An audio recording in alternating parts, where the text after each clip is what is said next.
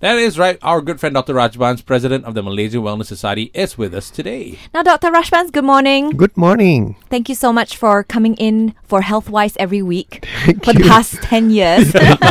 Yes. Now, Doctor, we're going to talk about aging gracefully this morning. Tell us a bit more about bladder leakage. Why does this happen as we age? Yeah, I mean, the urinary incontinence becomes, more common as we age. They say due to weaker or overactive bladders.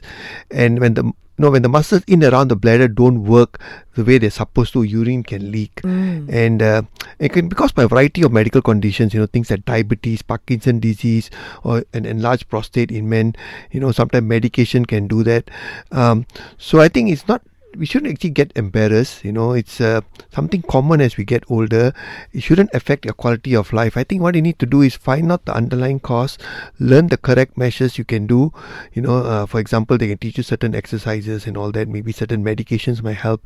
And then if all that doesn't work, if you're still having leakage, you can look at, nowadays there are a lot of new things that you can use to wear to prevent, any of the embarrassment that people are worried about. That's true. And nowadays, people are always worried about what will people say if they can see it, right? Well, Depend Adult Care Malaysia is expertly designed for bladder leakage protection with a superior comfortable fit waistband, uniquely engineered for discreet and underwear-like fit experience. It's the worry-free protection that you absolutely need. Not only that, it's odor-free as That's well, right? true. It Yeah, has they've got a odor leak lock guard. protection. Yes. And, you can get on with life confidently and uncompromisingly with Depend, the #1 brand in the USA. Visit depend.com.my now for your free samples. Now, Doctor, this first article is about this brand new test to catch bladder cancer early, and it uses infrared light. So how does infrared light actually help to diagnose bladder cancer early?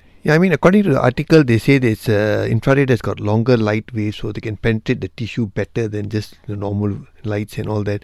Even sometimes they say using a scope can still miss the deeper part. So by something new, so it's interesting whether the doctors can actually use this to diagnose early. So I think it's something that we have to wait and see. But if you can use a new way of just diagnosing bladder cancer, it could be even less invasive, and you keep picking up early cancer, because a lot of time bladder cancer in the early stages can be missed. Okay, but what is the current way to diagnose bladder cancer? What's the treatment on where? If somebody has symptoms, let's say somebody complains of blood in the urine or some pain when they're passing, most time you think of infection first. But if they pick up blood, then what the doctors will probably do is first they can do an ultrasound just to see whether anything they pick up. But most time to diagnose, you actually have to do a scope.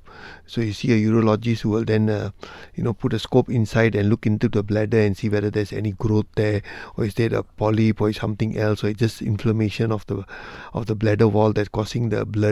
So that's the best right now. That's the only way to diagnose. Once they see a growth, then they do a biopsy, and from then they can confirm whether it's a cancer or not. So currently, if you have urinary tract infection, or if you have it pretty constantly, is that a sign?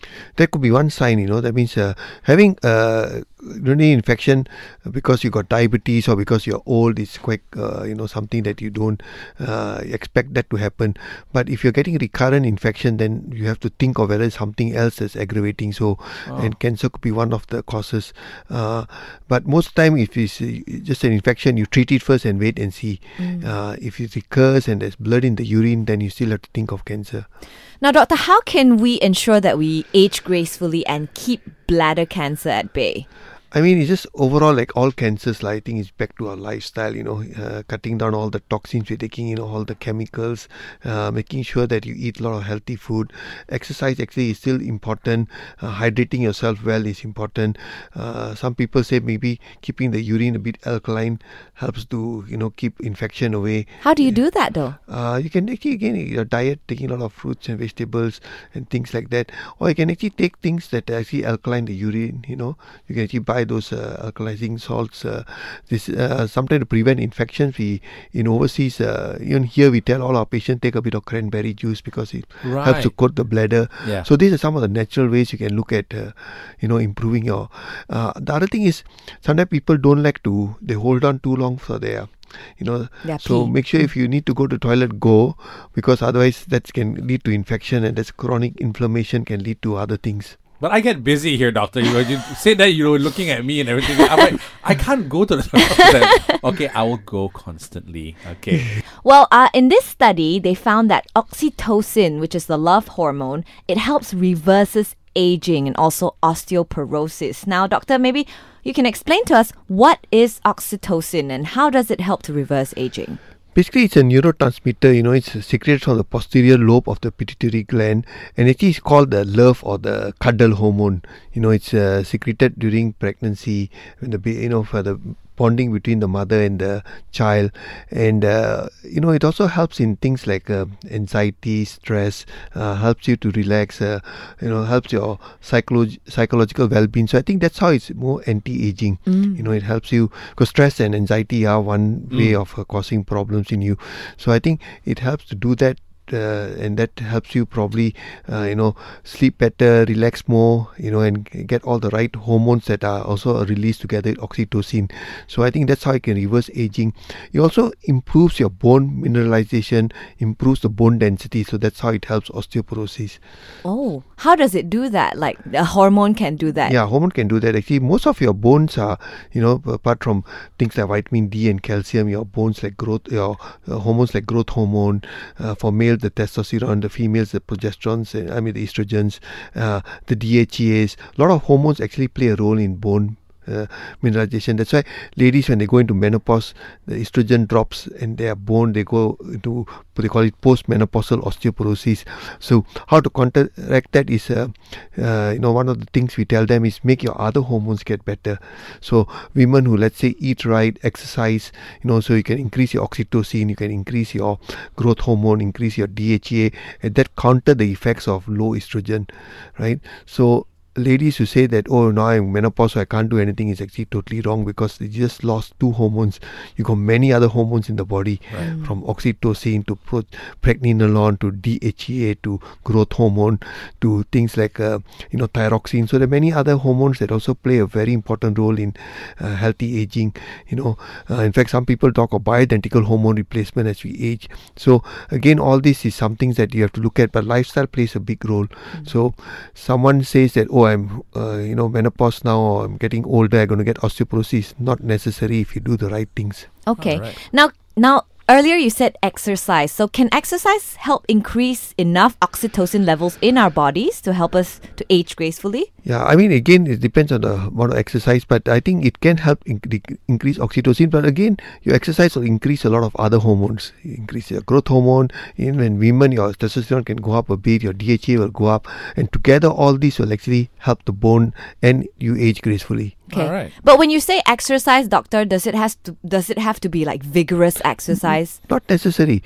Simple things like walking, aerobic, and a bit of strengthening exercises are actually good enough to build up your hormones. All right. But basically, more love, feel happier, and your bones get stronger. Interesting. Next. Now, this next article has a very interesting headline. It says, nighttime loo trips linked to salt in diet. Now, doctor, does increase in salt in our diet really does increase our nighttime trips to the loo?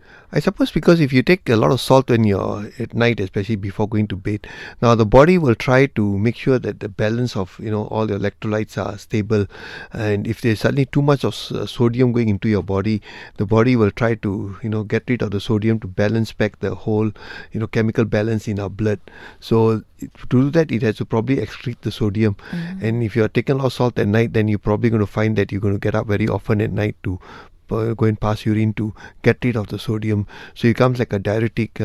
So that could be the reason why that taking too much of salt can cause this problem. But when you start having a lot of, they call it nocturia, that means passing urine at night, always make sure that there are not other causes. Another common cause is diabetes. Of course, certain medications can do that, or you got problems with your bladder. So many other causes. But if you end up taking let's say a very high salt diet at night, and if you're going very often to toilet, that could be the reason. Even people who take tea, for example, tea and coffee are diuretics, so taking tea and coffee too late at night, some people have that issue. So if you're having a lot of getting up at night to go to the toilet, find out what's the underlying problem. Is it what you're eating, or is it something more serious like a diabetes that you're not picking up? Right. Missing. So you were saying that only if you eat too much salt at night, then this happens. What if you take salt throughout the day? Does it Then happen should as be well? okay. Again, it's an amount of salt you take, if they say the recommended salt is 6 gram a day or 2.5 grams of sodium. So suppose once you exceed that, then the body will try to readjust, and then the main way is you probably have to get the extra salt out through your bladder. So that's what will happen. So how much is too much salt though? What is the right amount for us? Is there a recommended amount for us to be able to age gracefully? Just take the normal salt that if you're taking a lot of extra salt, and a lot of this extra salt is hidden in your sauces, hidden in your your things that you put into your food, things like they say MSGs and all, they got a lot of extra salt. So it could be a lot of extra salt that you are hiding. Some people tell me that I don't put salt in my food, but you got so many of these extra things that they're taking, the sauces and the that extra things like the preservatives. They all have actually a lot of sodium inside. So if you buy potato chips or French fries and stuff like that, all that you'll have extra salt. So you have to be a bit careful. So again, back to the same old thing. Go back to nature. Go back to natural. And if you want to take salt, I normally prefer that we take sea salt, or they say the Himalayan salts and all that, which have less sodium, more of the other minerals. Well, thank you very much, Dr. Rajbans, for your professional opinion and insights into these articles. Thank you. Well, hopefully we will all be able to age gracefully together after listening to your advice. Listen to all our Healthwise podcasts on the Shock app. That's SYOK.